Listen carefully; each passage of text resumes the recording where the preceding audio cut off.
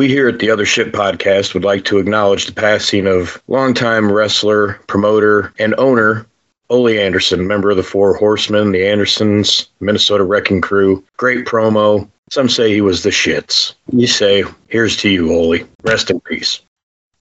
We here at the Othership podcast would like to acknowledge the recent passings of both Mike Jones, also known as Virgil, the bodyguard of the $1 Million Man, Ted DiBiase, and also the Butcher, Paul Vachon, brother of Mad Dog Maurice Vachon. They were a great tag team in the AWA in Canada and Montreal for many, many years. We want to pay respect to them. To Virgil, we want to say, we hope when you arrive at the pearly gates, there's piles of fuck money and vats and cauldrons of meat sauce. Rest in peace. I want to say rest in peace to our good friend Glenn Stewart, who has lost his battle with cancer this week, who was the lead singer and guitarist of the B Street Band, a band that played Doc and I's wedding day, and was a tremendous friend, incredible guy to the entire clan, a friend of the Spiker family of Mac and Dr. Spiker and myself. He went out of his way to acknowledge us every single time. We spent a lot of time with him. We knew his wife. We knew his kids, too, and it was just it's a very sad time. So just do me a favor, hug the ones you love, tell them you love them. Just make sure they know.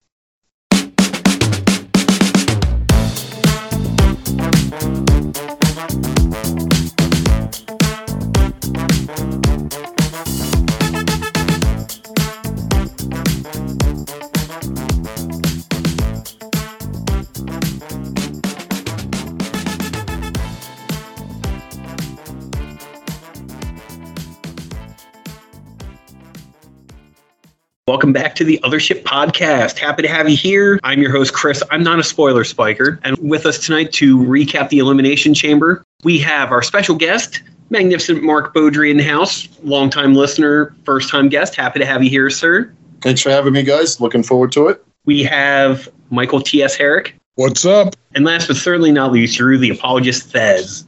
Hello, everybody.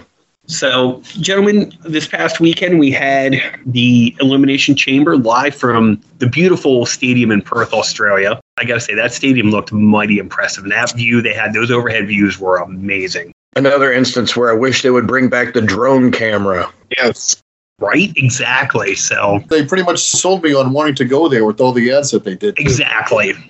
Exactly. I mean, I told Christy and I doesn't that just make you want to go? I mean, between it's like one giant tourism ad, the whole show in between the matches and everything. I'm really curious what kind of tax credit or whatever they received for doing the multitude of ads throughout the broadcast like that, because there had to be some kind of a break or something that they got, in exchange for that. I wouldn't be surprised if they don't pay the rent on the stadium. Right. That could be. That could be. Something like that. Ads didn't bother me that much. I mean, I wasn't oh, man, another ad. It just gave me a chance to run and grab another drink. No, exactly. Right. When you have a great show, those things don't bother you at all.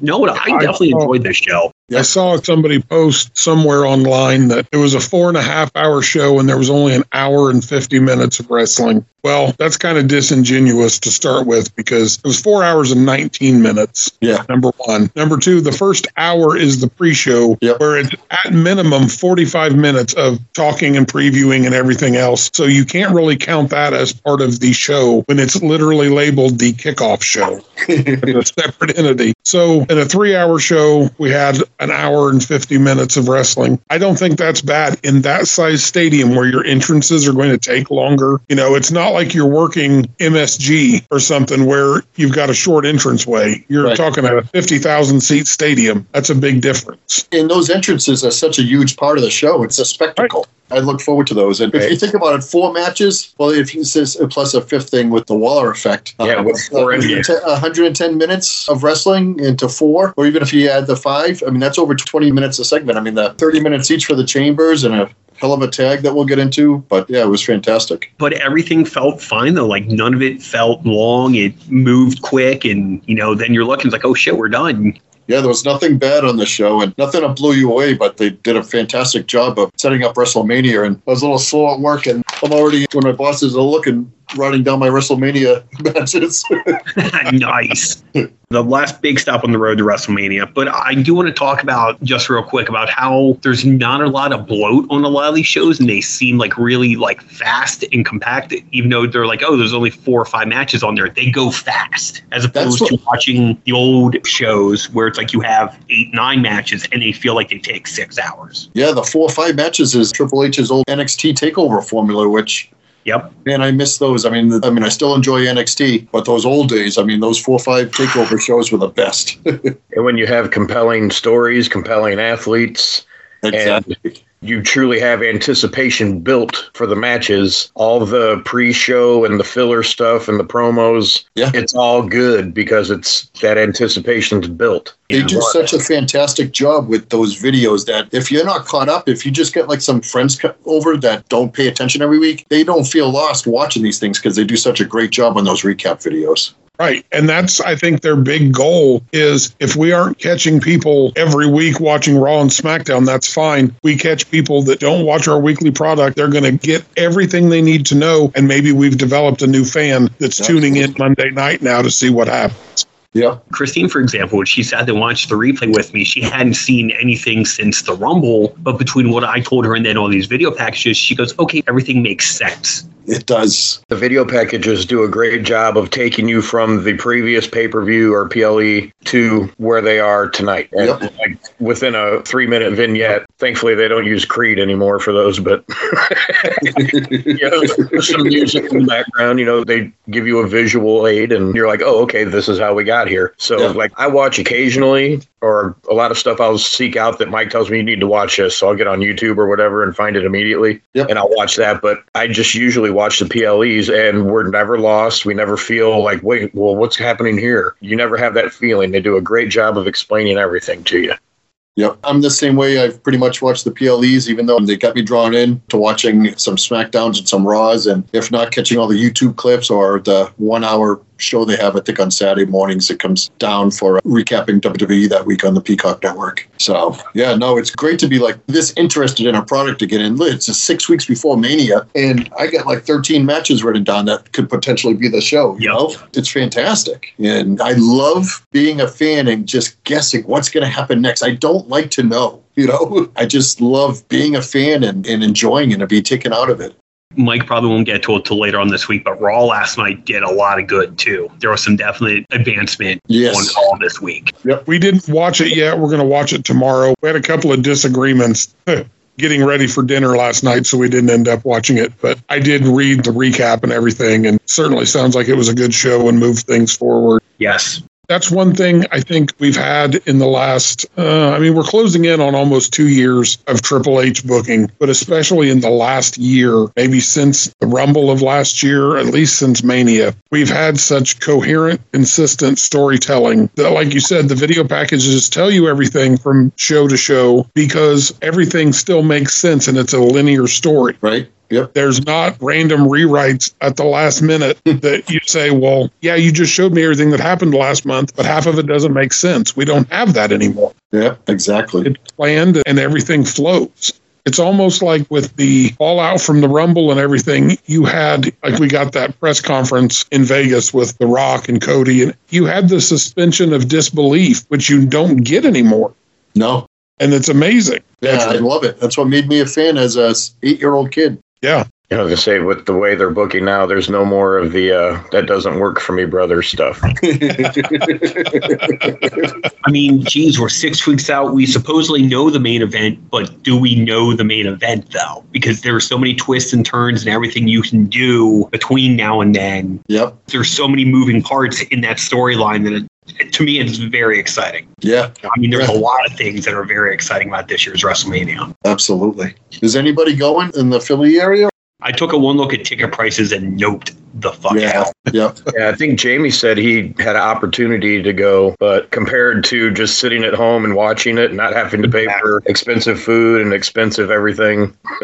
Yeah, and that stadium is not fun to get out of. Thank God the Phillies are away that weekend, because that stadium can be hell to get out of. I've been there and in that area many, many times, and it's not fun at all. And it's going to get jammed. It's going to be a mess. And Philly's going to Philly. So But you better be careful. You might get hit with a battery next time you're in town. Only if he dresses up as Santa Claus. I lived in Philly for a year and a half with a Pittsburgh Penguins bumper sticker on my vehicle, and nothing happened to it. I think I'm pretty okay. I lived dangerously when Christine was in med school. Then the moment we said I do, I think my living dangerously kind of stopped. Just when you think you're safe, that's when the batteries come out. Hey, you know what? If I can handle getting beat on by a rambunctious 15-month-old like I do day in and day out now, I think I'm safe. Absolutely.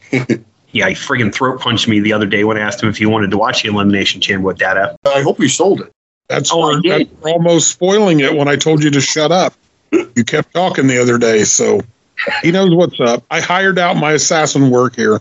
Wait till he gives you food a mist, but it's actually like food. Yeah, I was going to say it'll be like the pea, carrot, spinach, baby food, all green shit coming out of me. You'll hear me screaming all the way in Indiana. He's perfected the spit thing, but not like the projectile spit thing. But that's enough about that. Getting back to the show at hand, there were 4 matches plus the Grayson Waller effect. We had the pre-show match, the tag team match with the Kabuki Warriors retaining the women's tag team titles, and it was a fun little match. And I'm glad that Indy got a chance to wrestle in her home country there. And even though it wasn't on the main show, it was a nice moment for her, and it was a fun match. You're always going to end up with something good with Asuka and Kairi on one side. Absolutely. They could drag anybody to a good match at least, and this was fun. And good on Candace for taking the pin for her buddy, her hometown. Yep. Speaking of people in their hometowns, shout out to Bronson Reed for being a dad for the first time and missing the show in Australia. That's really cool. I read that was the reason why he wasn't on the show. Apparently, he was supposed to challenge Seth Rollins before Seth got hurt. They were trying to find something else for him. Then he's like, well, my wife's due around the time. So everything worked out. Apparently, he's a happy dad. So congratulations to you, Mr. Reed. That's awesome. All right, starting off with the women's chamber match, which was spectacular, I must say. We had Becky Lynch, we had Bianca Belair, we had Tiffany Stratton, Liv Morgan, Raquel Rodriguez, and Naomi. Before we start, I want to give another shout out to Raquel Rodriguez for working the match, even though her mast cell apparently flared up on the way to Australia. I didn't notice it till last night when I was watching. You can kind of see it on her face a little bit, like the breakout was still on her face. You know, when they hit the lights, her coming down to the ring, I'm like, oh, I read about it in between the show and everything. They're like, yeah, she almost didn't make it because of how bad it got. So apparently wrestling quite a bit of pain. So good on her for going out there. And all 6 of these women, we said it on the pre-show, they were going to show up and show out, and they did. This was match of the night. Easily. All 6 of them were going to bring it. I loved Australia's love for Tiffany Stratton. I think she was even shocked by it when she come running in, too. It was the Tiffany Stratton show. Yes. She looked definitely like she belonged. And did you see her comment on social media where she kind of thanked the fans for cheering, but, kind of blamed them, too, that if they cheered a little louder, maybe she would have won? That's fantastic. I feel like the matches she'd had on SmackDown so far had been fine. I don't feel like she looked 100% comfortable in them. I don't know if maybe she was in awe of the situation or what, but here it's like she'd been up on the main roster for 10 years. Yeah. She was just so in sync with everything and bumping and feeding and just fantastic. The sky is the limit. Her and Liv both worked really well together, too, in the match, I thought. I thought Liv showed really well also. Yes, she did. Agreed. There should be your new heel female tag team. Get them together, call them the new Hollywood Blondes. I just liked how Liv was very capitalistic. I don't know if that's the word I want to use, but she was capitalizing on everything that somebody did a big move and she'd sneak in and try to steal a pin. How she got Bianca. Yeah. I mean, I actually have it on my notes that Liv would be a good heel. Yeah, she was a good heel. When they did the Riot Squad, they were heels for at least a stretch, weren't they? Yeah. And she showed a lot of aggression. Like Drew said, she was looking to capitalize at every turn, but she wasn't being passive at all in the match. She was constantly going on the attack, it seemed like. And that feels like, especially with the way they built her, trying to come back and get revenge for getting hurt. Like, this is a path you could go and turn her heel fairly soon. and use this as like a jumping off point to accomplish that. Yep. Her little crybaby thing when she eliminated Tiffany, I'm like, that was gold, especially because the crowd was so molten hot about that. Yeah. I kind of was too, but I think it would have been pretty sweet if Tiffany made it to the last two. If it went down to her and Becky at the end there, I thought that would have been absolutely superb. And see if they would have booed Becky, but... See, that's the thing. You couldn't know going in how the crowd was going to react, but after seeing the crowd reaction to Tiffany, if it would have come down to her and Becky at the end, I think you would have had a real problem with the crowd turning on your babyface. I'm glad they didn't go that route. As much as I would have liked to have seen Tiffany last longer in the match, I think it was probably for the best that it went the way it did. Her beautiful swanton off the chamber cell, fantastic. It's like Mike said, she looked like a natural, and it was a beautiful, beautiful thing. All six of them, everything about the match I felt hit. The eliminations, a couple spots I had written down. Raquel hitting Bianca with a power bomb off the cage, like the little slingshot power bomb move she did on Bianca. I'm like, holy shit, that was cool. And just Bianca being the powerhouse she was. Yeah. Left and right. I love Naomi's spot with the head between the knees and just ramming her into the cage. Oh, yeah. It's like how Becky was doing the armbar through the cage. Yes, disarm her through the cage. The whole match, I felt like it was the best match of the night, and it was first. So, I mean, everybody had a lot to follow. We kind of expected that. No matter where they were going to be, they were going to steal the show because it's 6 women, 5 of which had nothing to prove, and one who had to show up did in spades. I just want to say, as a father of daughters, it's fucking awesome to me to watch these ladies go out there and not only rival the men competitively and athletically, but also rival them in popularity and delivering every time. It's awesome to see we've come a long way from Donna Christianello versus Velvet McIntyre. I think that my daughter would still be a fan if we didn't have the women's revolution and everything that's happened, but I don't think she'd be a fan on the same level. The fact that she's getting to see these women go out and get the proper treatment, build as stars, main eventing the show, and treated as equals to the men makes a huge difference. Representation matters. Yep. And they have the opportunity right now to develop a strong female fan base, starting with young girls starting to watch and continuing on as fans, watching not just the athletic ability, like Tiffany's back-to-back handspring elbows. Oh, God, yeah. Muda-like. I mean, yes, that's exactly what I said. She didn't have quite the same, what's the word I want? Out of control nature that Muda always had, because his was so just like at 1,000 miles an hour. Yeah. But the impact when she hit was very reminiscent of Muda. Yeah. Can absolutely tell she was a gymnast. Yeah. Oh, yeah. I mean, to think she's been, doing this for only 2 years, I think? 2 or 3 at the most. Yeah. And that's kudos to like the NXT, Shawn Michaels and that group there, just getting those guys trained for these big stages that they're on. I have to agree with what Mike and I were talking in one of the threads, that she could be the Money in the Bank winner this year. She can take that women's Money in the Bank and maybe cash in on Bayley if Bayley wins the title, or who knows, hang on to it till the end of the year or do something with it. But I could definitely see her having that kind of pool at this point. Yeah, so many options with everybody that was involved in this match and things they're doing with Jade Cargill and just so many others. It's exciting to see so many stars on not just the women, but the men and the tag team. It's great. They're tossing around a lot of ideas. What should main event WrestleMania Night 1? I'm telling you, it needs to be Rhea and Becky or Bayley and Io. It needs to be one of the women's matches, because I don't think very few matches will be as good as them. And I feel like they've all earned it just for the story, just for the potential of the match, everything. Let them show up and show out. Rhea Ripley's popularity rivals anybody in wrestling, period. Obviously not Austin Rock or Hogan level, but it's legit. If she's not the top star in the company right now, she's right fucking there. Agreed. One of my best friend's daughter, she's 10 years old, and I go over there and watch some of these events with them, and the biggest Rhea Ripley fan, and it's amazing to watch her and her friends just cheering for her and being so excited to watch wrestling because of her. It's incredible. Yeah, that's like when you get on social media, I don't see Seth Rollins when I open Instagram or whatever. It's Rhea Ripley all over the place. And what makes it awesome is you see her interacting with fans like young girls, giving them high fives, giving them hugs, and being like that ambassador and just being the person that you would hope that somebody would be like that, especially in the role she's in. And she's still a quote unquote heel. Not for long. Quote unquote heel, but not for long. She's going to transcend the business at some point very soon. If she's not in a movie or something in the next 2 years, I'll be shocked because her charisma is just off the charts. Agreed. As we've said, Becky wins the match and moves on to Mania. We got Mommy versus the Man. Next up, we have the tag team title match with the Judgment Day versus the New Catch Republic. I had to laugh when Corey Graves is like, man, it sounds like somewhere where my wife shops. I don't know why that popped me huge. The first thing I wrote down was Dominic getting booed the fuck out of the stadium. That never gets old. Hearing him get booed because he's so smarmy. And judging by the way he went down on Raw, he about to get it. It's more and more Art Barr every week after week after week, time after time. He's turning into Art Barr. And that's a good thing as a heel. He's getting the heel reactions that his real daddy used to get when his real daddy was full-on smarmy-ass heel mode. Eddie could have you cheering forever, but he could also make you hate him with every fiber of your being. That's why he's one of my all-time favorites, because he can hit that pendulum.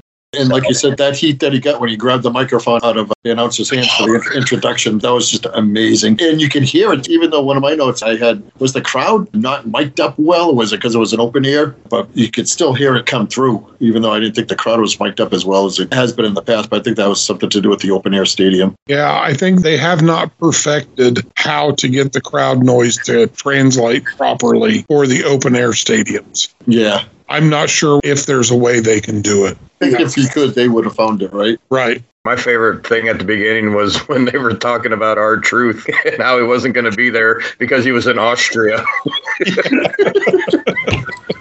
How can you not love that guy? Right? He's a survivor. He is the best. Which makes me, I mean, we'll talk about the match, but I mean, is Judgment Day versus R-Truth and The Miz one of the matches? And, you know, maybe with some other tag teams in it too. So they're going to be involved some way, I would imagine. Yeah, this is one of the other problems with like the unified tag team titles. You could give that one, and then you could have like the multi-team scramble for another. That's like the only downside to having these unified tag team titles. And I wouldn't be surprised if they have two sets of tag team champions again. But my theory is until they get one set of belts, you know, there'll probably be two champions again. They could also do the United States Tag Team Championship, or if they don't want to do, you know, a world or whatever. I would love that. I feel like the way they've made Judgment Day so dominant, I think that they should maybe book like a gauntlet match at Mania for the tag titles and let them show how strong they are. And you can still have Dom and JD play into it at various different times. But then maybe you have like The Miz and R-Truth come out as the last team, and they get the win just because Judgment Day's been worn down by the New Day and New Catch Republic and DIY. There's so many options. You can throw in Solo and Jimmy even. Yeah. Imperium, New Day, AOP, Pretty Deadly, LWO, DIY. I mean, look at that. That's an impressive list. You guys remember when He Who Shall Not Be Named didn't like the tag team division? We all had wrestlers just kind of thrown together as tag teams, and now we have like an overabundance. To me, that's fantastic. Yeah. I'm a huge fan of tag team wrestling, especially old school tag team wrestling. So this to me is like, so cool. That's what this match was like, right? I mean, this was like Tully and On versus the Rock and Roll Express. Yes. Ole and On versus the Rock and Rolls. It was fantastic. Dunn and Bate, you know, you can argue that they came out looking better even with the loss. I had made the comment on the preview that I thought this would be a match of the year candidate. And I think it might not be that high up, but it was a damn good match. I've pretty much already made my disdain known for LA Knight's boots, but Tyler Bate has that guy beat. It's where I've seen since I'm looking, I'm like, who's the guy with the DVDs and the Timberlands? That's Amy's comment every time is, I wish he'd wear knee pads because it looks like he's wearing his underwear. Yes. It really does. He looks like a guy who heard his truck getting stolen in the morning and just ran out of the house. We're watching the tag team match and Christine goes, I have two questions. One, how tall is he? And two, what's up with those shoes? His trunks are from the Rosie O'Donnell collection. They got big holes in the front. Oh, she goes, of course I know who Pete Dunne is, but what's up with the other guy? And then she saw what he was doing. She goes, oh, okay. Bate doing the airplane spin on Damian Priest, that's when she goes, okay, now I get it, when he was doing the airplane spin. Another great line from Corey Graves on commentary. So this being Australia, does it go in the opposite direction? Yes. And then right after that airplane spin, is that when Dom stopped the pin and got thrown out? Yes. It's fantastic. The thing I liked about that is that sometimes when you see them throw somebody out, it costs that team to lose. And that didn't happen in this situation, which I liked. Yeah. The Bate springback lariat to Priest on the floor. There was a lot of good, like you said, Mark, fantastic. It felt like an old school tag team match. Yep. Double burning hammer. Yes. Some great moves. I love Tyler Bate, how he does those unique setups to moves. How he like does the head first dive into the rope where he just like lawn darts himself into the rope for a quick turnaround. Yep. It's so unique and just different. You don't see people doing that, especially guys in their underwear. No, I jest, but I mean, what a hell of a match, man. And what a great team It was fun. in Bate are. I mean, they're incredible. And I love the finish. The double choke slam, boom, and then Balor's already on the top. It kind of reminded me of almost the perfect plex in a way. Yeah.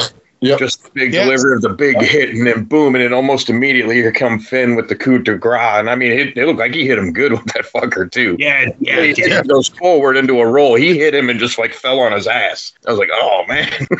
But what a great finish. That was awesome. I timed it at 17 minutes, and I made a note. Drew will be happy because I think you said you wanted at least 20 minutes on the preview show. I thought it was an awesome match. Like I said, I don't know if it's match of the year level, but I mean, it's definitely a front runner here in February.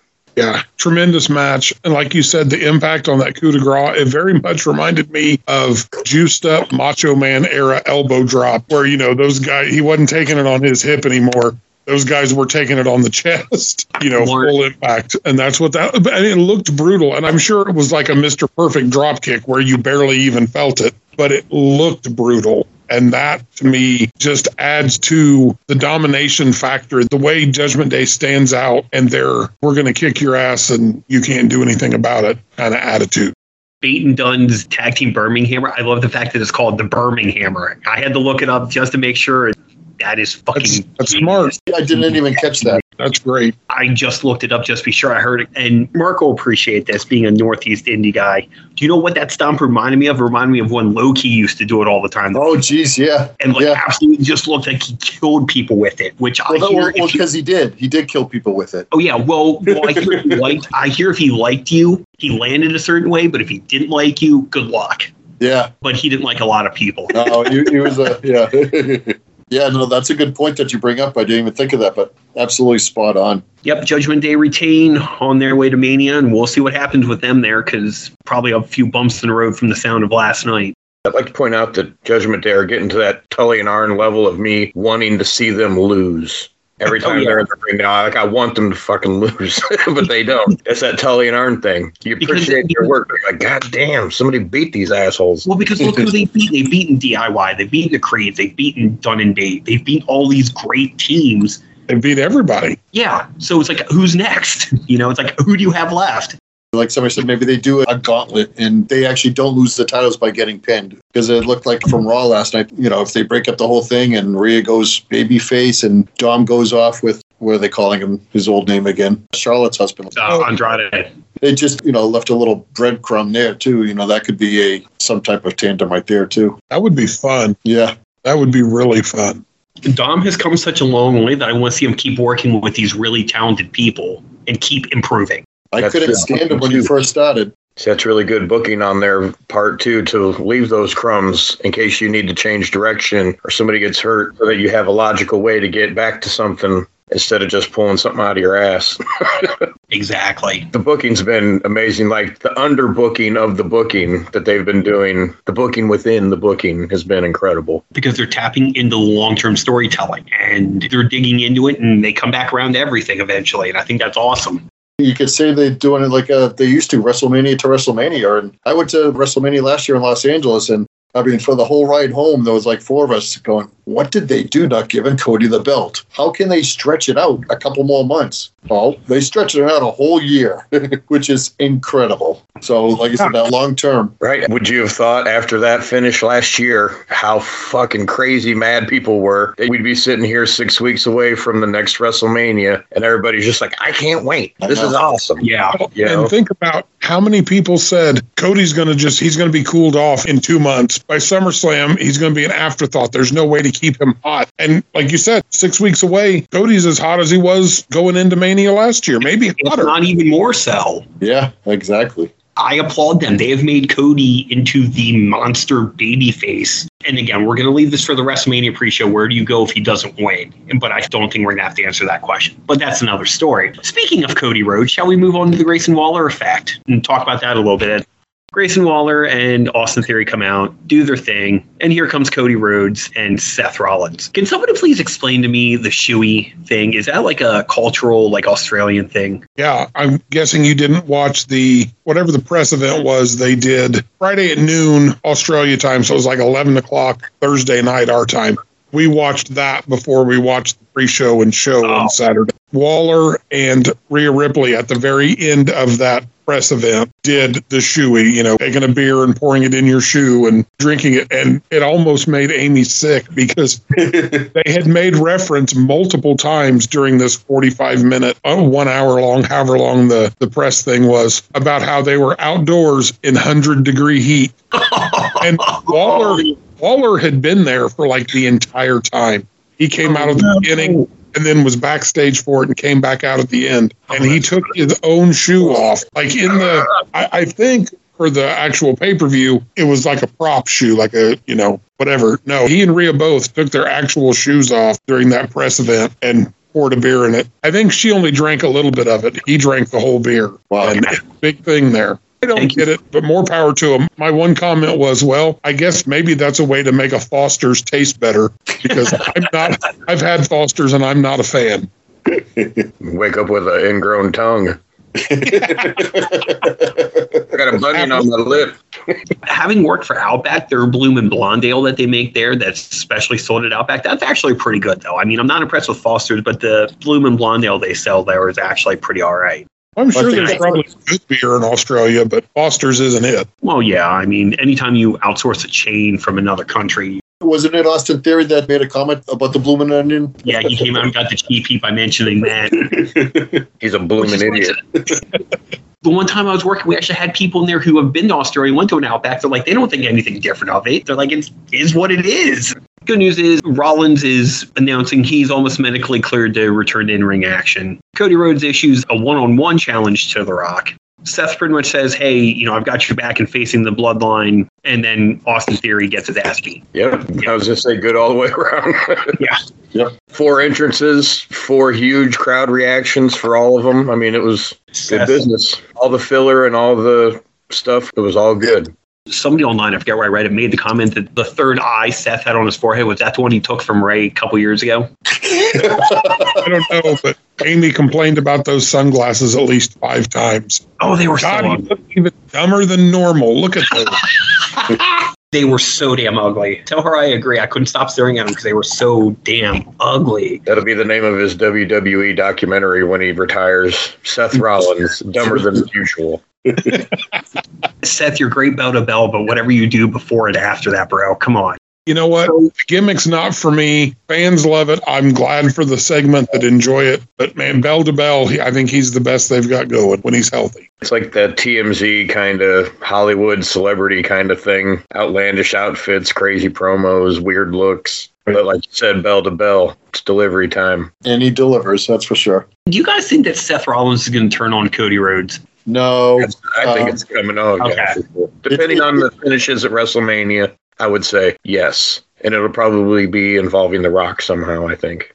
Yeah, I mean, could it be a tag match on night 1? I think so. Or could it be The Rock versus Cody? It sounds like they're trying to set up maybe a tag match for night 1, Rollins and Cody versus The Rock and Reigns. But you guys think that those guys will work twice, night 1 and night 2? Let me put my booking cap on here. The way I would book this is I would go with a tag match on night 1. Cody and Rollins win. Bloodline goes to jump Cody. Priest cashes in, beats Rollins 1, 2, 3, and takes the title. And on night 2, you have Priest versus Drew for the title. That way, Rollins is protected working in a tag match and doesn't have to work a 20, 25-minute main event style match since he's hurt. It gets the briefcase taken care of. It gets the belt off of him. Drew beats Priest, getting that satisfaction. And then you have Drew Priest as your feud coming out of Mania while Seth takes 3 or 4 months off to rest up and heal up. And then maybe when he comes back, maybe then he turns on Cody. I just love how if you follow that, then there's going to be a whole bunch of injured guys lining up to take on Drew McIntyre. You're going to have CM Punk, you're going to have Seth Rollins, and you're going to have like all these hurt guys coming back in a row, which I mean is totally fine. I think that'd be entertaining as hell. Cody versus Roman fit into that. Well, that's your night 2 main event. Something has happened in a tag match between Rock and Roman to create that animosity going into night 2 and that uncertainty going into night 2. I was thinking, Chris, does maybe Cody get the pin if it is a tag match on The Rock, gaining his respect, and then as maybe the Bloodline starts to interfere in the main event, he prevents that from happening. And Cody needs to get a clean win. I don't want to see him get any type of other win. And then that could set up Rock versus Reigns at SummerSlam, which is rumored to possibly be a 2-night event this year. So, which I think would be great. There's so many stars that we've... Especially after last year's.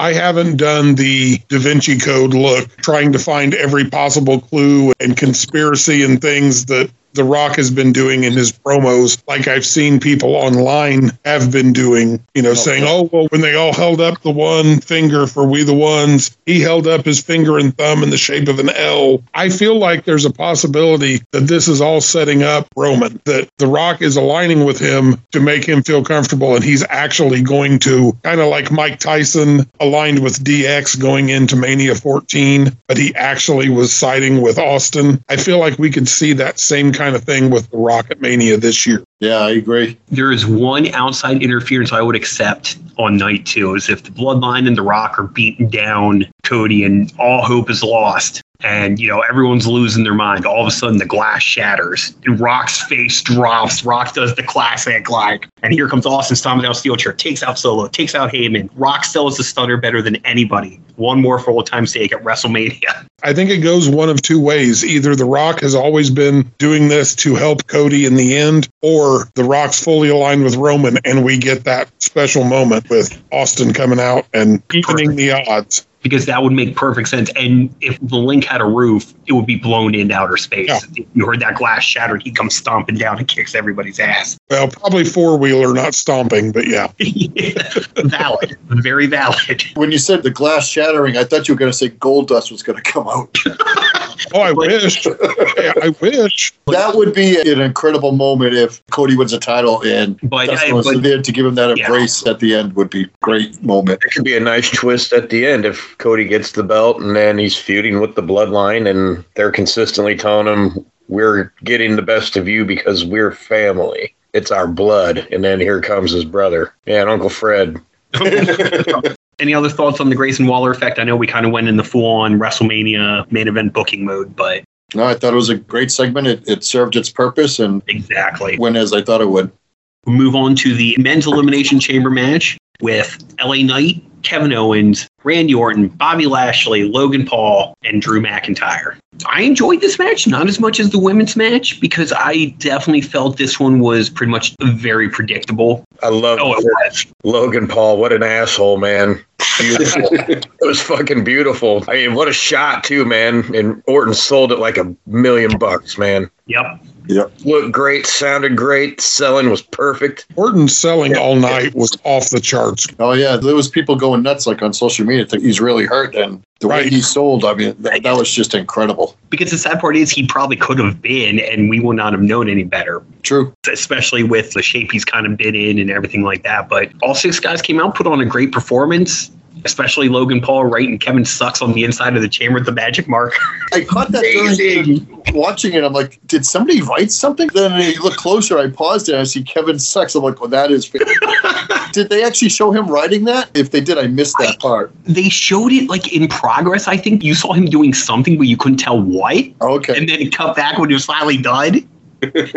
Which was great because you saw Owens kind of snarling my dad pointed out, he goes, you just saw Kevin Owens when he was in the pod over there just snarling, and the way the light hit him, he was like kind of like a cage, kind of psychotic looking animal over at Logan Paul. I'm like, the story of the match is, okay, everybody kill Logan Paul was pretty much what it turned into. KO and Logan did a great job forwarding their feud. And I mean, obviously there's heat there still. And now it kind of looks like Logan and Randy Orton might be a match at WrestleMania. I mean, it's kind of got to be with that finish, but could end up being a three-way, Drew. Yeah, there's still meat on the bone if they want to go back to KO and Logan Paul. But I thought they worked great together. I thought the guy that probably looked the worst in the match was the guy I picked to win, Bobby Lashley. But I mean, he didn't look weak or anything. But I mean, comparatively to everybody else, Drew did great in forwarding his like unhinged lunatic thing, and obviously got the win. I think Logan Paul looked great. The finish was great. Randy Orton looked great, sold his ass off. Everybody looked pretty damn good, but Lashley, I mean, he served a role in the match, and somebody had to take the fall, but they did it well, selling the elbow real good and stuff, so it was done good. Yep, I thought it had great stories, set up 3 Mania matches, and the part about Lashley, I mean, it could have been planned that way because he was selling the injured arm, from SmackDown the night before, so. I was hoping he was going to be the guy. I saw something online where Orton was so believable in the way he was selling that back injury that I saw people speculating, did they send AJ out to attack LA Knight just to get the camera off of Randy because he was hurt? Like, do you think that they just brought AJ along on a 30-hour for the hell of it? Just there, and then they're like, oh, well, shit, Randy's hurt. Run out there and hit LA Knight with the chair, AJ. This is why we brought you, was just in case of injury, break glass and have AJ Styles hit somebody with a chair. No, come on. That was planned. Kudos to Orton for making it look like he legit fucked up his back early on in the match. Yeah. And he held that all the way through until the end when it's like, nope, the Viper was just playing mind games with you. Now he's going to take you out and he's going to get your spot. Yep. And if Logan Paul gets Randy, going from Seth, putting on an incredible match with Seth Rollins 1 year, to going and defending the U.S. title against Randy Orton another year, for a guy that's had a limited amount of matches, that's pretty fucking stellar. I got to say, I was all in on Logan Paul, LA Knight, U.S. title. LA Knight gets the belt and gets to be our champ every week on the show. Randy Orton doing U.S. title open challenge and working with young guys week in and week out on TV. Sign me the fuck up for that. That could be amazing. Randy, I think, realizes he doesn't have as much time left on this side of his career as he did the other side, but he's working like a guy that knows that he's going to make the most out of the time he has left in the ring. So he's going to be putting in good matches, putting in good work, and helping out and get other guys over. He's essentially giving back. It's essentially what he should be doing at this stage in his incredible career. But you're seeing him sell more than he normally would and more intently. And that's probably why people are so convinced that it was real. He's really doubling down on his work, and it shows. 25 years of experience now, and he's well seasoned and a real pro. And he's just going to help create new stars if he does what Mike says and is the champion and has that open challenge, and somebody looks better after the match than the way they did coming into it. So, I would be all for that scenario right there. I was fully convinced we were going to get Randy in solo at Mania, but much like Mike said, you get him going over Logan Paul and doing that, that's also an acceptable route. I wouldn't be surprised to see Logan go over on Randy, though. I wouldn't be surprised to see him put him over. Mm-hmm. As long as we get the Giant Prime can out and Randy RKO's the Giant Prime can. Logan Paul's a special kind of fucking asshole, man. Oh, he is. Writing on the pod. I mean, that's different level heel shit, man. That's not, going into the ring going, the Eagles suck.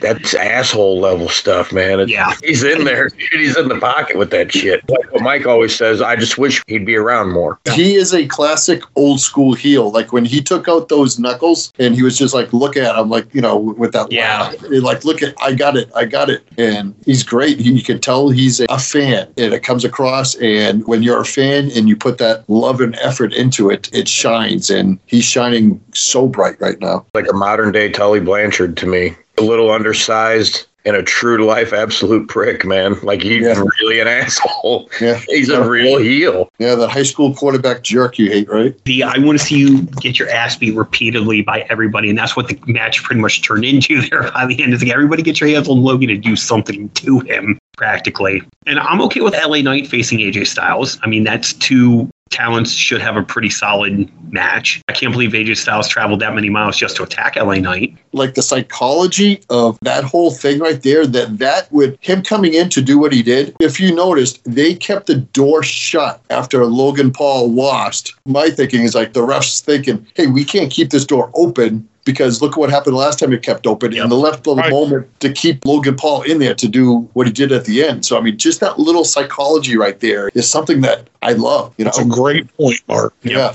it was fantastic. That was one of my notes. And I have such a respect and love for these guys, like not just like bookers and stuff like that, but people who can write, you know, stories and books and stuff like that. The brains that these people have, you know, you can see it after you read it or see it. And it's like, how the heck do they think of little things? Put in little bits and pieces here and there to see the dots lined up afterward. It's amazing how people can do that. It's to our benefit as fans. Oh, for sure. Yeah. We make it a point here to say how much smarter it feels at points now. And that goes into that. You get people connecting all those little dots together, like those moments. It's like, well, shit, okay. Yeah, they're getting you to have to focus on everything that's going on because they're no longer trying to insult your intelligence. Because there was a lot of that for a long time. Absolutely. And now it's like you got to be paying attention because there's little clues dropped everywhere in what's going on. Yep. Especially like old time fans, all of us. I know you guys are all a little older than me, but the old school mentality is there and I love it. Yep. Let's move on to the main event. We have hometown hero Rhea Ripley taking on Nia Jax. The ovation for Rhea was unreal. I mean, we expected it, but it was really a special moment to see. You can tell by the way, time she finally got down to the end there, she was trying not to cry, which I thought was kind of special. I didn't want her eyeliner to run. Did anybody else catch the fan in the crowd with a sign that said, "This is Rhea country"? I made a little note saying I thought it was a continent, but... Very well done. I don't think Rhea Continent has the same range. Well done, sir. I did not notice that, but that's pretty funny. You know, I had high hopes for this match, and for the most part, they delivered. I felt Nia was just a little sloppy around the edges, but I think that was... You can read into it as desperation and trying to put Rhea away because she was literally throwing everything at her, dominating the match, doing what she could do to win, and she knew it wasn't enough when Rhea made the babyface comeback. What do you guys think? I liked it. I mean, I actually thought Nia, it could have been her best match since NXT London against, I think it was that against Bayley, I think, wasn't it? I thought it was one of her best matches. The table spot looked brutal. I don't know if they did some adjusting on that. I mean, they didn't even bother to clear the table, for Pete's sake. That looked like it hurt. Yeah, oh, absolutely. Like the monitor hit her right in the... Yeah. Yeah. I was like, they didn't even clear it, and she's like splashing her on. I'm like, oh. Yeah, then I think she did an elbow instead. That was a change at the moment instead of doing a splash of some sort. But then I liked Nia taunting Rhea's family was great. Maybe I'm just getting older, but I was like so happy for Rhea to experience a moment like this in her, where she's from and everything. And especially after COVID, where she was separated from her family for so long and everything. It was just a feel-good moment. I heard some people online describe it as like, you know, Hogan and Nia was playing the Andre spot. So I liked it. It wasn't a 5-star classic, but it served its purpose, and I thought it was a pretty good match. And I loved that it was the main event, and everybody went home happy. Yep. The feeling of like Flair versus Vader from, was it Starrcade 93? Yeah. They had that kind of feeling, like the Homecoming, or Starrcade 83, you know, the Flair for the gold. Like, here's our hometown person, except, you know, she wasn't going for the belt. She was established already, but it had that hometown, home cooking feeling to it. Yeah, I loved it. And then her, you know, celebrating with the family at the end was a perfect way to end it.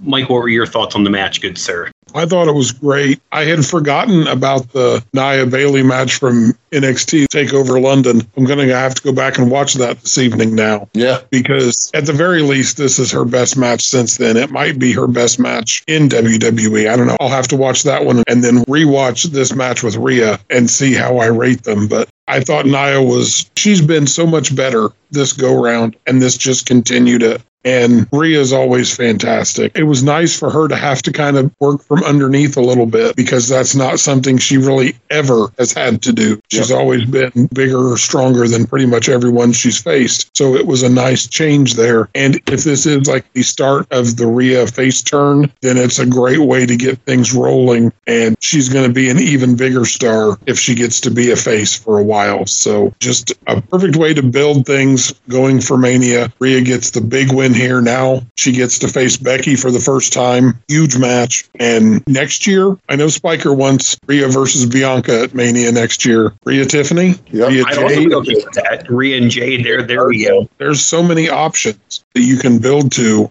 And like we talked about during the women's Elimination Chamber match, and I think we mentioned it on the preview show, they are so deep in top-end women's talent in that main event title scene. It's an amazing time, and I'm so glad to see it. And I'm glad that they got the actual main event on this show. That was so important, in my opinion, for Rhea especially, to get that honor. And like Mark said, it was not a 5-star classic, but I feel like they definitely delivered and showed that they deserved that spot. Absolutely. Yeah, I agree. I liked how, like Chris said, Nia was a little sloppy, but it was more of a controlled sloppiness, I guess, to where it made it look, it added that element of realism to, her movements and the job she was delivering. But I thought that it looked good for Rhea, too, to absorb all that and to have to sell and register all that stuff. And then, like you said, Mike, fight from underneath a little bit. And how Chris said, Nia had that desperation at the end of trying to finish Rhea off, but she kept, doing the babyface comeback, kicking out at 2 1/4 every time. But then Rhea, at the same time, do I need to go get a gun type fucking look on her face? What else?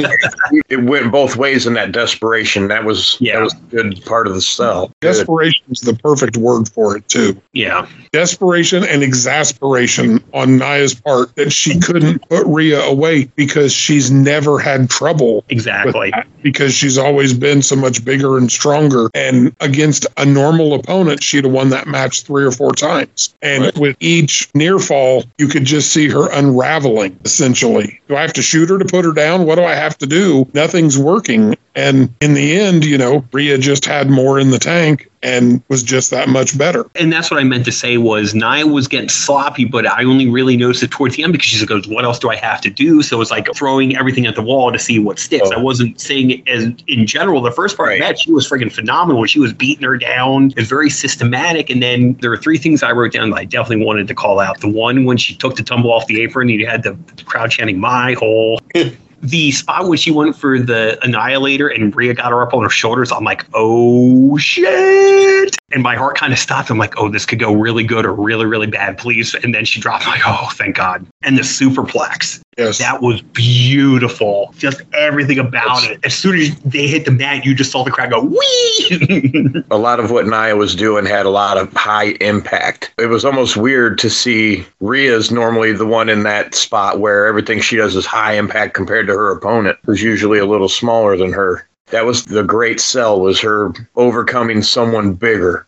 So, I mean, now nobody can hold that thing and say, that's like Hogan beating Andre. It really was. And that's overcoming the insurmountable. It's almost like the time off after she got released was either a wake-up call or something just made it click. She got in better shape. She seems to understand it better now, and she's coming off as a believable monster, and everybody wants to see Bianca versus Jade. I think it's too soon for WrestleMania, but could you guys see like Jade facing somebody like a Nia Jax? I almost think you'd want Jade, not like a Warrior Triple H kind of WrestleMania match, but I would think you'd want Jade to go over decisively on her first Mania to set her off onto a feud. I just imagine Jade doing the running clotheslines and the shoulder block and the running splash like Warrior did. It was very much a Gorilla Monsoon moment with the Irresistible Force versus the Immovable Object. It was turning the Rhea match formula on its head and telling a different story, because normally she's Goliath in the story, and that wasn't the case here. It's like we've said, they've done such a better job of storytelling within these matches, and this is a perfect example of telling a great story from start to finish, of Nia looking dominant and physically imposing and imposing her will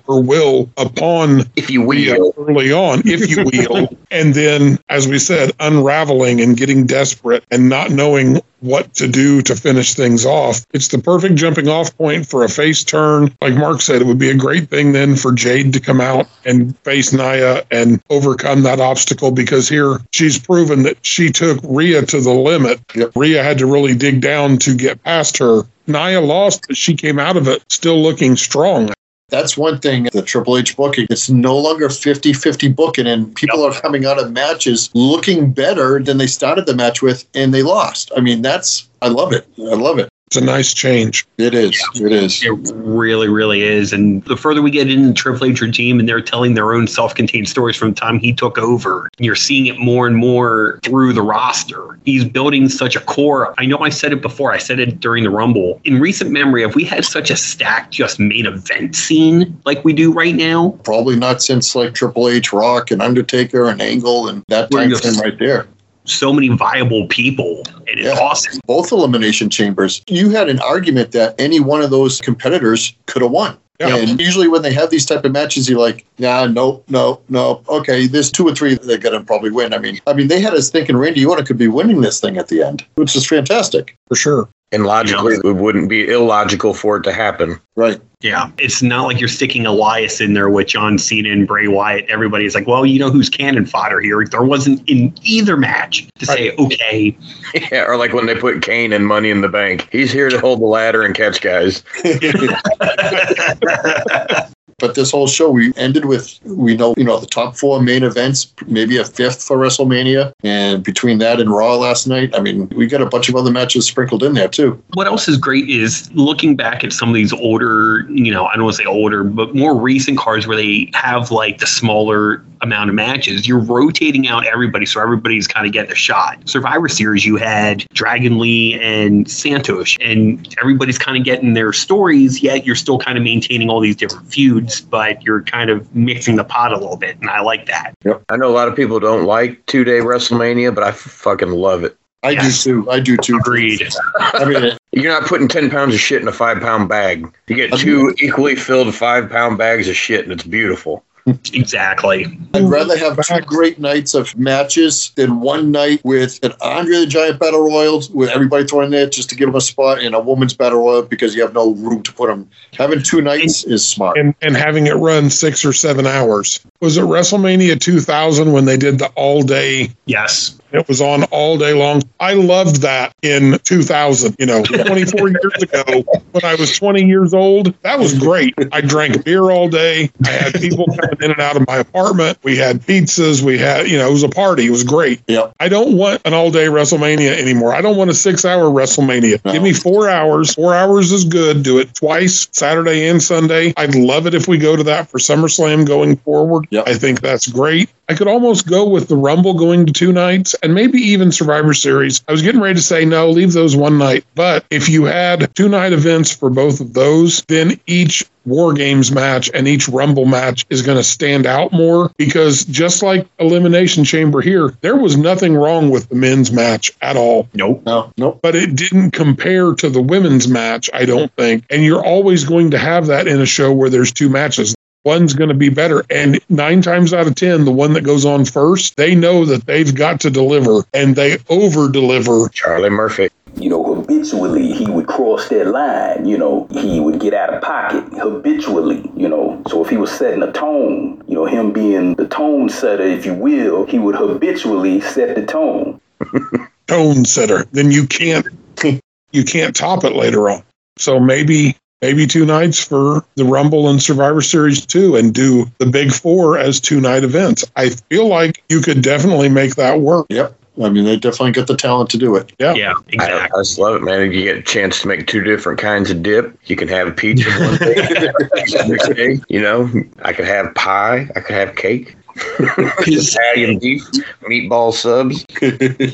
Because, God, I remember, a lot of those WrestleManias after 30, I think it was like 33. I'm like, this is just dragging now. Good Lord, is this over yet? 34, 35, it's midnight. No, we're just starting the main event. I'm like, what the fuck? And they were on Sundays with 2 nights at least. Exactly. On a Saturday. And when I went to WrestleMania last year in California, I thought it was fantastic because it started 3 hours earlier. It ended at 9 o'clock instead of midnight. So I'm dying for a WrestleMania or SummerSlam or something like that in England, so I can watch it during the day. Right. That's probably not far off from the way things have been going. Yeah, didn't John Cena tease that when they were in, was it London for PLE? Yeah, Wembley. Yeah. I'm looking forward to WrestleMania. I thought it was a great show, and like I said, I already got 13 matches that could. Let's hear what you got. Yeah, I was going to say, I want to hear your card. Yeah, this thing, buddy. Come on.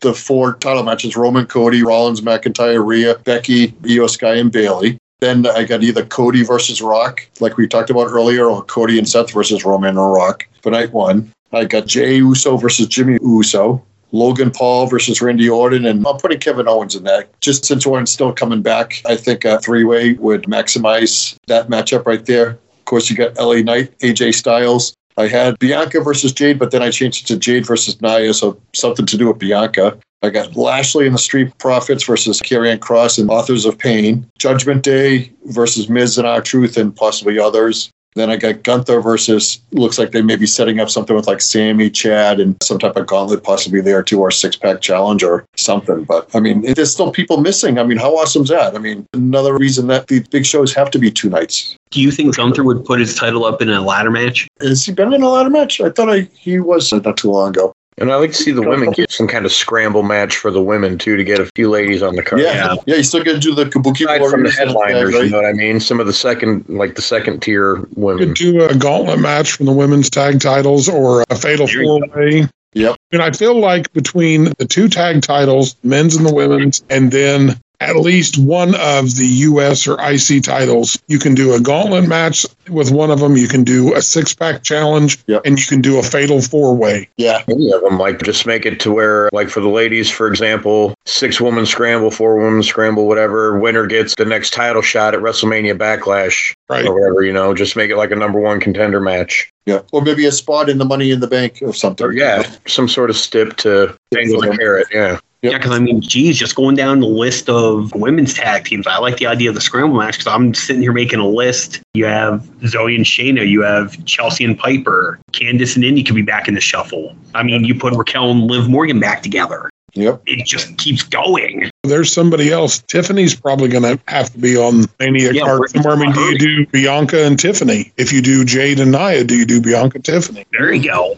There's so many people to get on there. You have to go 2 nights. I know there are people that say there's all these people that get on the show. Everybody doesn't have to be on the show. Well, okay, they don't have to be, but these people have worked their ass off all year long and deserve an opportunity. Yep. Be on the show. And it doesn't make it less special, in my opinion. I think it makes it more special because you're getting more reasons to care about these people because they're getting that chance to be on Mania and to be on these shows because we just had a pay-per-view with 4 matches. It's not like the days when every show had 12 matches on it and they went 5 minutes each. Right. Yeah, outside of your main event. You know, Truth came back at Survivor Series and did a fucking Ruffles commercial in the middle of a promo and damn near sold the show. Right. You know what I mean?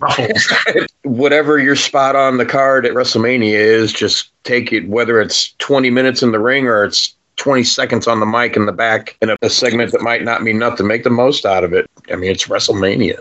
I can't wait for it. And the best part, I agree with Ben saying a couple times, we got almost 6 weeks from today to build up even more, to make some changes and to keep us on that roller coaster.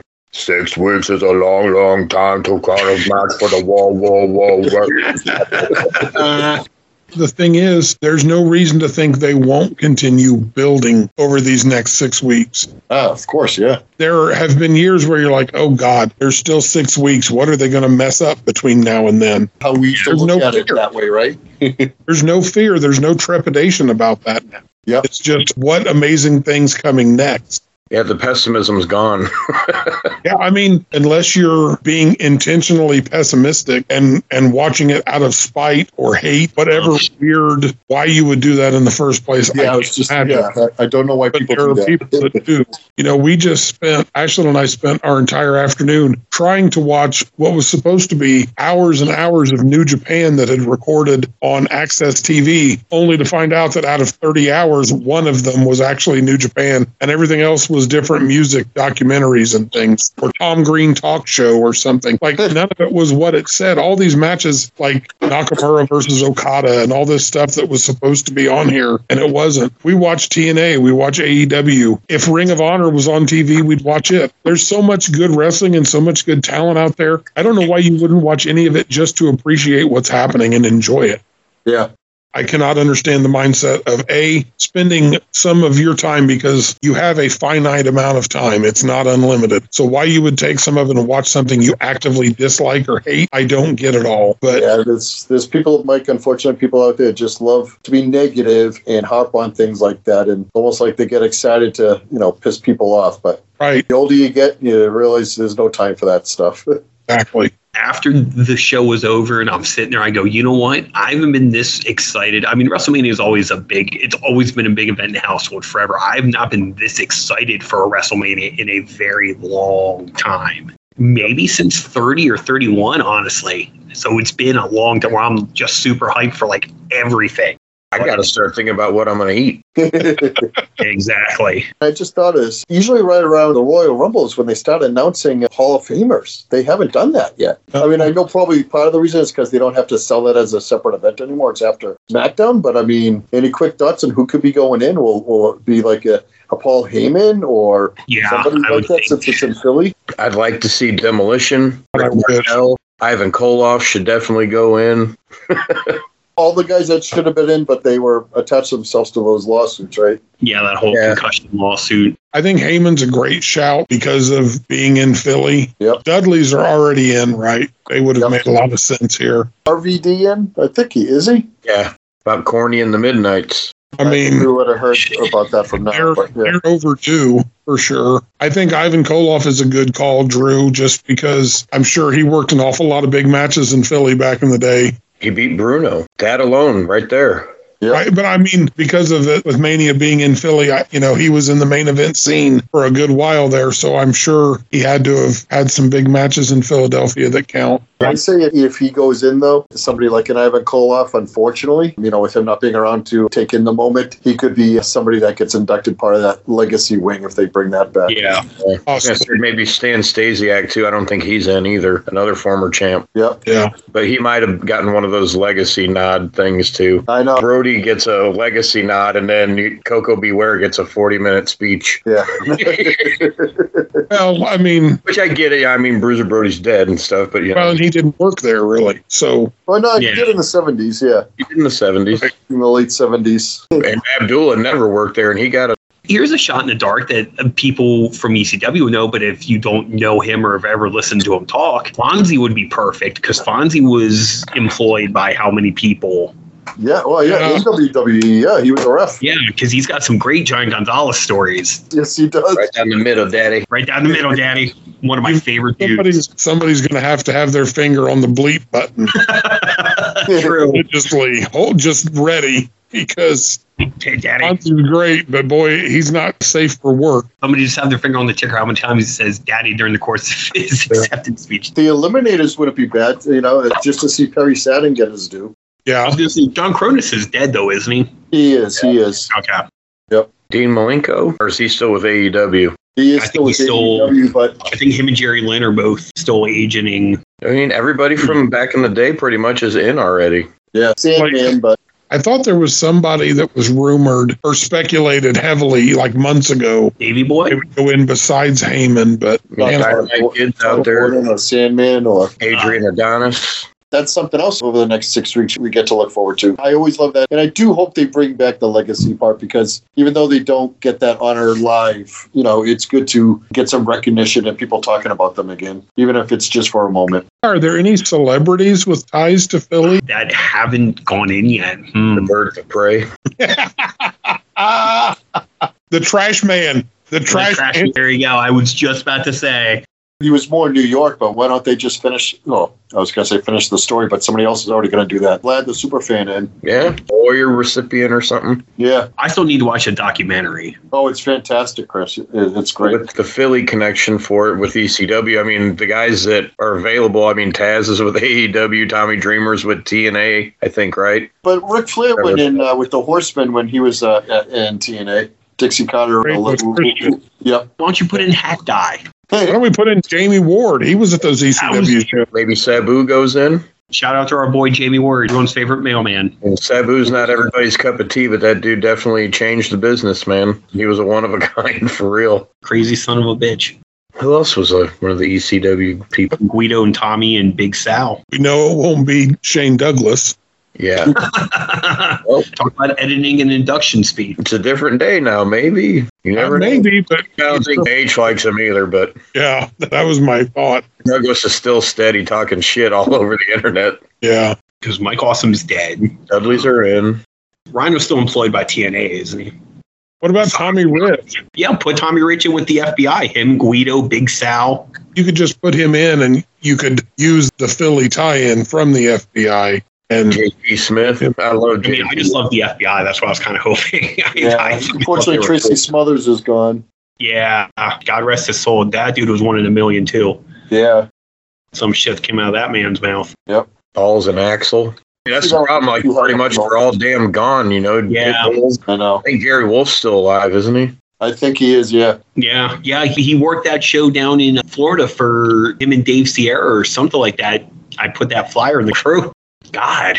JT Smith still floating around somewhere. Mikey Whipwreck. The gangsters. Mikey had a heck of a career, man, for a ECW ring crew kid or whatever his story was. I think him and what was the other kid? Oh God, there was all sorts of them. He was a punching bag. There was him. There was Hack Myers. He was a small guy like Mikey. He was like 5'6". Paul's Loria. Puerto Ricano, Pablo Marquez. He was good. Although that sounds terrible now. You could put Tajiri in and have William Regal do the introduction. That's a good one. Impact players. Yeah. I don't know if Lance Storm would go for that or not. Well, Candido. Yeah. God rest his soul. It might be a hot topic right now with Tammy and her situation. Yeah, I know. You can't really. That shouldn't take away from what Chris could do, though. You can't tell his story without at least mentioning her. True. And now's probably not the time to have any mention of her. The way to get a lot of people in is, and they don't do this, but maybe it could be a start of something where they introduced a moment or a match or something, and maybe Barely Legal, was it 97? Yeah. Inducted into the Hall of Fame. There you go. With Terry Funk winning the ECW title, and he just passed away this year. You could do that. Yeah. Is Butch Reed in the Hall of Fame? No. What about Mike Awesome? No, I don't think he is, no. Or Tanaka? Yeah, there is a lot out there. It'll be interesting to see what they do. I'm sure they're working all those indie shows because there's no shortage of indie shows like usual running that area that week. Yeah, I know, yeah. I mean, you could induct Too Cold Scorpio. That wouldn't be a bad one. Yeah. That one big headliner, who's out there still besides the people that are like kind of on the list of Demolition, Ivan Koloff, those type of people. Rick Martel. Rick Martel, to me. Rick Martel would be. Adrian Adonis, I think, should be in. Yep. Would Martel want to do it, though? Because it sounds like he doesn't want anything to do with wrestling anymore. How about the Mountie? The Mountie in the Hall of Fame? I don't think they are, no. Just do the Rougeaus in general. There you go. The Rougeau family. I mean, Dino Bravo, Hercules. Yeah, there's a lot. Going down the list here to see if there's anybody that. I know that they've, at least it's like announced as far as your tickets for SmackDown and everything. It's announced that they're doing it. But yeah, we haven't heard any names. So maybe it'll be a smaller class. I don't know. Are there any women that didn't? I mean, we've got the Mildred Burke movie coming out this year, although I think she might be in the legacy part. Didn't a lot of the WWE women that were going to be in it, didn't they get replaced by AEW talent? So maybe they don't want to associate with that. Yeah. I mean, Luna Vachon, maybe. Yeah. You know who's not in is Magnum TA. Nikita. Okay. Yeah. If they did Ivan, they could have Nikita induct him. Yeah, that would be pretty cool, right? Yeah. And then induct Demolition, too, and Darso can come out and do Crusher Khrushchev with him. See, it all comes full circle. And did you guys see that Tama Tonga apparently might be WWE bound? Oh, that would be a good signing. Great. Yeah. I read that he's done, and apparently he's looking to go to the East. So I'm like, okay, I'd be curious to see what he could do there. I think he'd fit right in. Yep. What's happening with MJF? He's still with AEW, right? I mean, that's a whole storyline, him not being back yet. I think it's all storyline, yeah. Yeah, it has to be. It would be amazing for him to... How badass would it be, though? Just reach right in their chest and rip their fucking heart out. He would fit right in. He would be great. MJF shows up at WrestleMania. Yeah. There would be like a meltdown of epic proportions. Yeah, he comes out on the stage after Cody wins. They could sign MJF for WrestleMania. That would literally be Triple H into Twitter or X's internet heart and just ripping the heart right out of the internet wrestling. All you would see would be Triple H sitting there in front of Tony Khan's cocaine pile like he's Scarface. Like, yes. Yeah, the internet would just implode upon itself if MJF showed up to WrestleMania. I'm still holding out hope that Okada changes his mind and goes to WWE and not AEW. I don't want to see Okada job to Jericho. I really don't. Yeah. I don't think that'll happen. I'd rather see it work with Rollins and Cody and Exactly. And, and the list goes on and on and on. Mike and I have been wanting him and Gunther now since I think he first said it. Like, that was like my dream booking scenario. If they signed Okada, was Gunther does an open challenge at Mania. And that's where Okada debuts. The music hit, the money falls down from the ceiling, and out he comes, and he takes the IC title in his debut. I mean, that would be amazing. Yeah, amazing. I mean, as soon as you said it, I'm like, yes, this. Yeah, smash him over. That way people are forced to know and find out who he is if they're just casual fans. Yeah, Okada hitting Gunther with the Rainmaker and pinning him and be like, what just happened? Granted, Okada versus Bryan Danielson is a great match. Handful of other guys in AEW, but I mean, you could literally list a dozen guys in WWE that would just be main event caliber matches for him. Right, because we've seen him wrestle a lot of the guys in AEW already. Yeah. He's wrestled Ospreay, he's wrestled Omega. You know what I mean? Like, they'd be more fresh matchups, I think, in WWE. If he goes to AEW, I'm sure he'll be fantastic. And give me Swerve Strickland versus Okada. That'd be fun. There's matchups to be had there. The difference, Michael, is I would rather have 4-star matches of Okada with a storyline that I am heavily behind than just a 5-star match that blows me away, but I'm not invested in it. I want to be invested in a story, and if you get a 5-star match to tell that story, I mean, even better. I mean, that's the difference. Not to crap on AEW, but you got to invest in storylines to make these people care and get to that next level of casual fan, I agree 100%. Got to get the emotional side into it, too. Yeah, I love the roller coaster, But the AEW fan will tell you they cater to wrestling fans, and it's wrestling. Yeah, well... But WWE has better wrestling, too, though, in my opinion. I'd rather have slightly worse but still great wrestling. Right. The stories than the best wrestling and no build-up. Or, hey, sometimes the build-up there is like Hogan and Goldberg at the Georgia Dome. Yeah.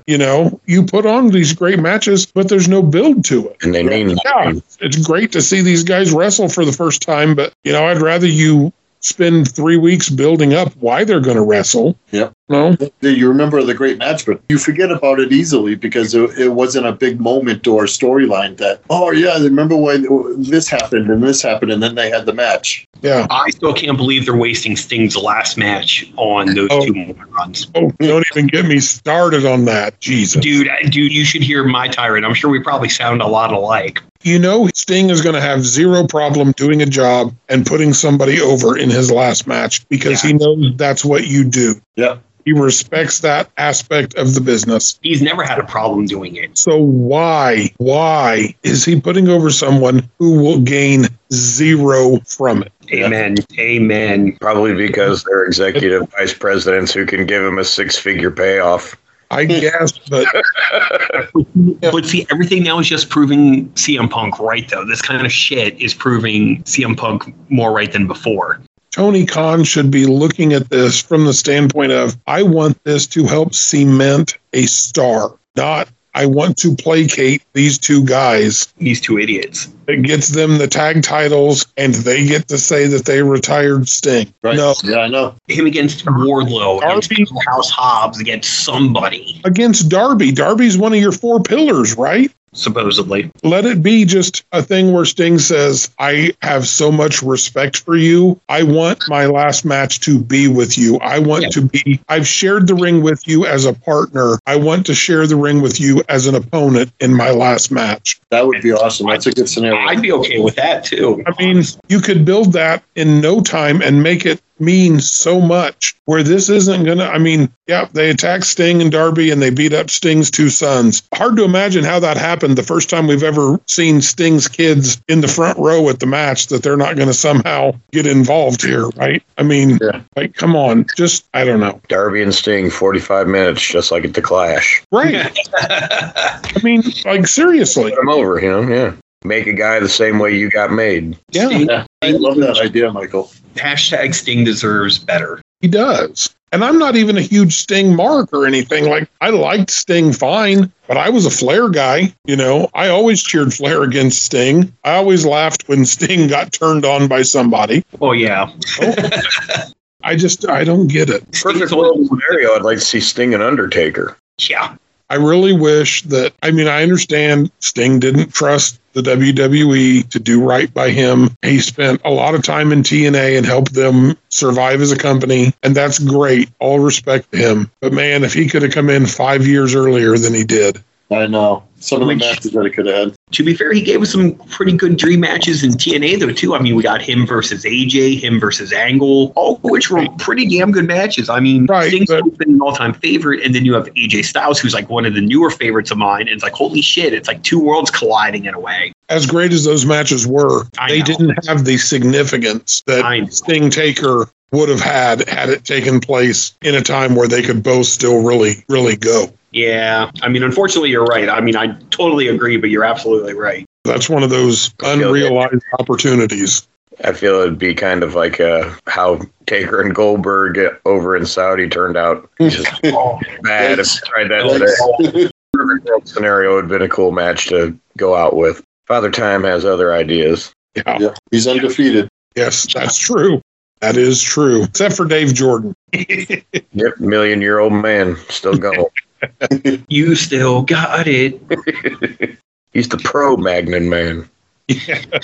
That was the recap for the Elimination Chamber, the final big stop on the road to WrestleMania. As you can see, we were pretty happy with the show overall, gentlemen. We're pretty damn excited for WrestleMania now, I feel. I feel like we're all getting pretty jazzed, and hopefully that is carried over. Before we do anything else, Mark, I want to thank you so much for coming on. Oh, thank you for having me. I loved it. This has been a blast, and you've got a lot of wrestling history, so we are going to have you back on at some point for a whole episode just to discuss your background in the wrestling scene up where you're at in Massachusetts and around that area, and you can hopefully share with us some stories of your time, because I know you've rubbed elbows with quite a few legends and current roster guys. And yeah, just let me know. I'll be up for that. On behalf of all of us here and Big Bell, who unfortunately cannot make it, we want to thank you for coming on and hanging out with us. Thanks again. So we will catch you next time on the Othership. We would like for you to check out our friend Shoreline Gems on Facebook at Shoreline Gems. If you're looking for some unique individual pieces of beach class jewelry, some one-of-a-kind gifts, reasonable prices, and a great product, check out our friends at Shoreline Gems on Facebook. Also, we'd like for you to check out our buddies in Luna Worldcast at lunaworldcast.com, courtesy of Megafauna Records. Definitely check them out. You can become a Patreon member for them, and you can live stream all of their shows. You can get 15% off of their merch. So definitely check out our friends and fellow other shipper, Stephen Rafel's daughter, Taylor, who is also another shipper. And we also would like for you to check out our friends, Katie and Amy, at the What's the Vibe podcast, wherever you podcast and on YouTube. Definitely check them out. They're starting up season 3 for their episodes now, so definitely check them out. They usually drop every Monday, so give them a look-see on YouTube or wherever you podcast. Check out our buddy Jason D'Agostino and his buddy David on the Not Another Sports podcast, wherever you podcast and YouTube. Show them some support. Definitely want to say what's up to the Cause Chaos guys, Shard, and everybody's big brother, Stephen Burho. Keep getting better, everybody. Love you guys, and hopefully we'll be seeing people down the road. Valentine's is over, so that's a wrap. Hopefully you guys, everybody got a good gift for their significant other or for themselves if need be. But now we're on a hunt because it's that time of year. I look for the Arkansian leprechaun, which is the Graftonian leprechaun. Very tiny, small green thing. And what I'm trying to say is get a present for your favorite leprechaun in your life. You don't have to get him a pot of gold, because in this economy, the next best thing you can do is to get a fine product from our TeePublic store, which we have all kinds of things. As a matter of fact, I'm going to might risk it all again for a big shirt and stretch it out, because I want a Hickamania shirt, because it's fantastic. There's all kinds of designs there. It's so cool, yeah. It made me laugh my butt off today. But anyway, there's so many cool designs that are hilarious, fantastic, apply to all kinds of stuff, and jokes in this show. And I promise if you get a shirt and like, what the hell does this mean? We'll fill you in, maybe, if you're lucky on what some of it is. But there's all kinds of cool stuff there. T-shirts, mugs, tote bags, stickers, magnets, all kinds of cool stuff. So check it out. And while you're checking stuff out, if you're bored, you scroll on your phone, maybe pooping, looking for that pot of gold, the rainbow, whatever you do, don't hesitate to maybe do a little thumb tapping and write a review for the show. Do a little rating. Give us some love. We would love it. Any exposure is good exposure. And hey, if you guys have a business or any kind of service product, reach out. We can advertise on the show, especially huge in Germany. So like German chocolate, that time of year. Thanks, guys. Any legal business or product you have, we would love to advertise for you. Let's make sure we reinforce that. It's got to be legal. Beyond that, we would like to remind you to check out our good friends, the Josephines, at thejosephines.net. Buy an album, buy a CD, show the guys some love. We'd also like for you to check out our good friend, Hot Rod Rodney Swift and his wife over on YouTube at It's Mr. and Mrs. Swift 2017 with their series of music reaction and re-reaction videos. Give them a like, subscribe to their account, and enjoy their content. Please check out the WrestleCopia Podcast Network and their shows, The Wrestling Grenade, Monday Night Warfare, The Wrestling Stoop with Bob Roop, the regional wrestling shows featuring Ray Russell, Roman Gomez, and our good friend Uncle Jamie Ward, as well as their newest show, The Glory Days GrappleCon Cast with Barry Rose and Nick Massey. You can find out all about Glory Days GrappleCon taking place on April 20th at the Rosen Center in beautiful Orlando, Florida. Get your tickets at eventbrite.com to see the world-class championship wrestling discussion panel hosted by Mark Lawrence with Missy Hyatt, Brian Adias, Jack Victory, Al Perez, and the One Man Gang, a Q&A with Ron Simmons, appearances by Stan Hansen, Matt Riddle, and many more wrestling superstars. I want to give a shout out to Bruce and Cindy Cohen, who will be joining us at GrappleCon. Can't wait to see both of you in a couple of months. You can find out your hotel information and everything about this great event in the Glory Days GrappleCon Facebook group or at Nick Massey's Captain's Corner Facebook page. Speaking of our Facebook page, if you're listening to this and not part of the group, why not? We just hit the 300 member mark this week, so congratulations to everybody, especially to Amy for getting a whole bunch of people to join our nice group. Pretty much the extension of what we do here, lots of good stuff, memes, funny photos, anything and everything you think of. Plus, we're a pretty decent bunch of people. At least I like to think so. Let's keep it rolling. Let's get to 350, 400. Keep the ball rolling because we can't do it without you guys. That being said, thanks for joining us here, and we will see you next time.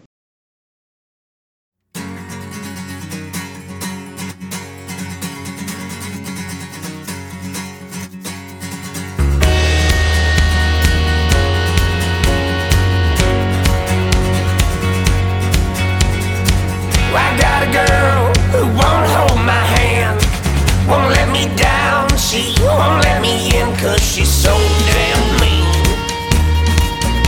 But oh, I love her so.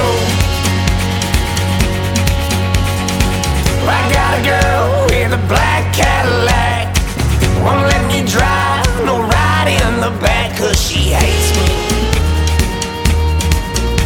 And I can't say I blame her one bit. She run around with a switchblade, so damn tough. She stays drunk all the time. Fireball.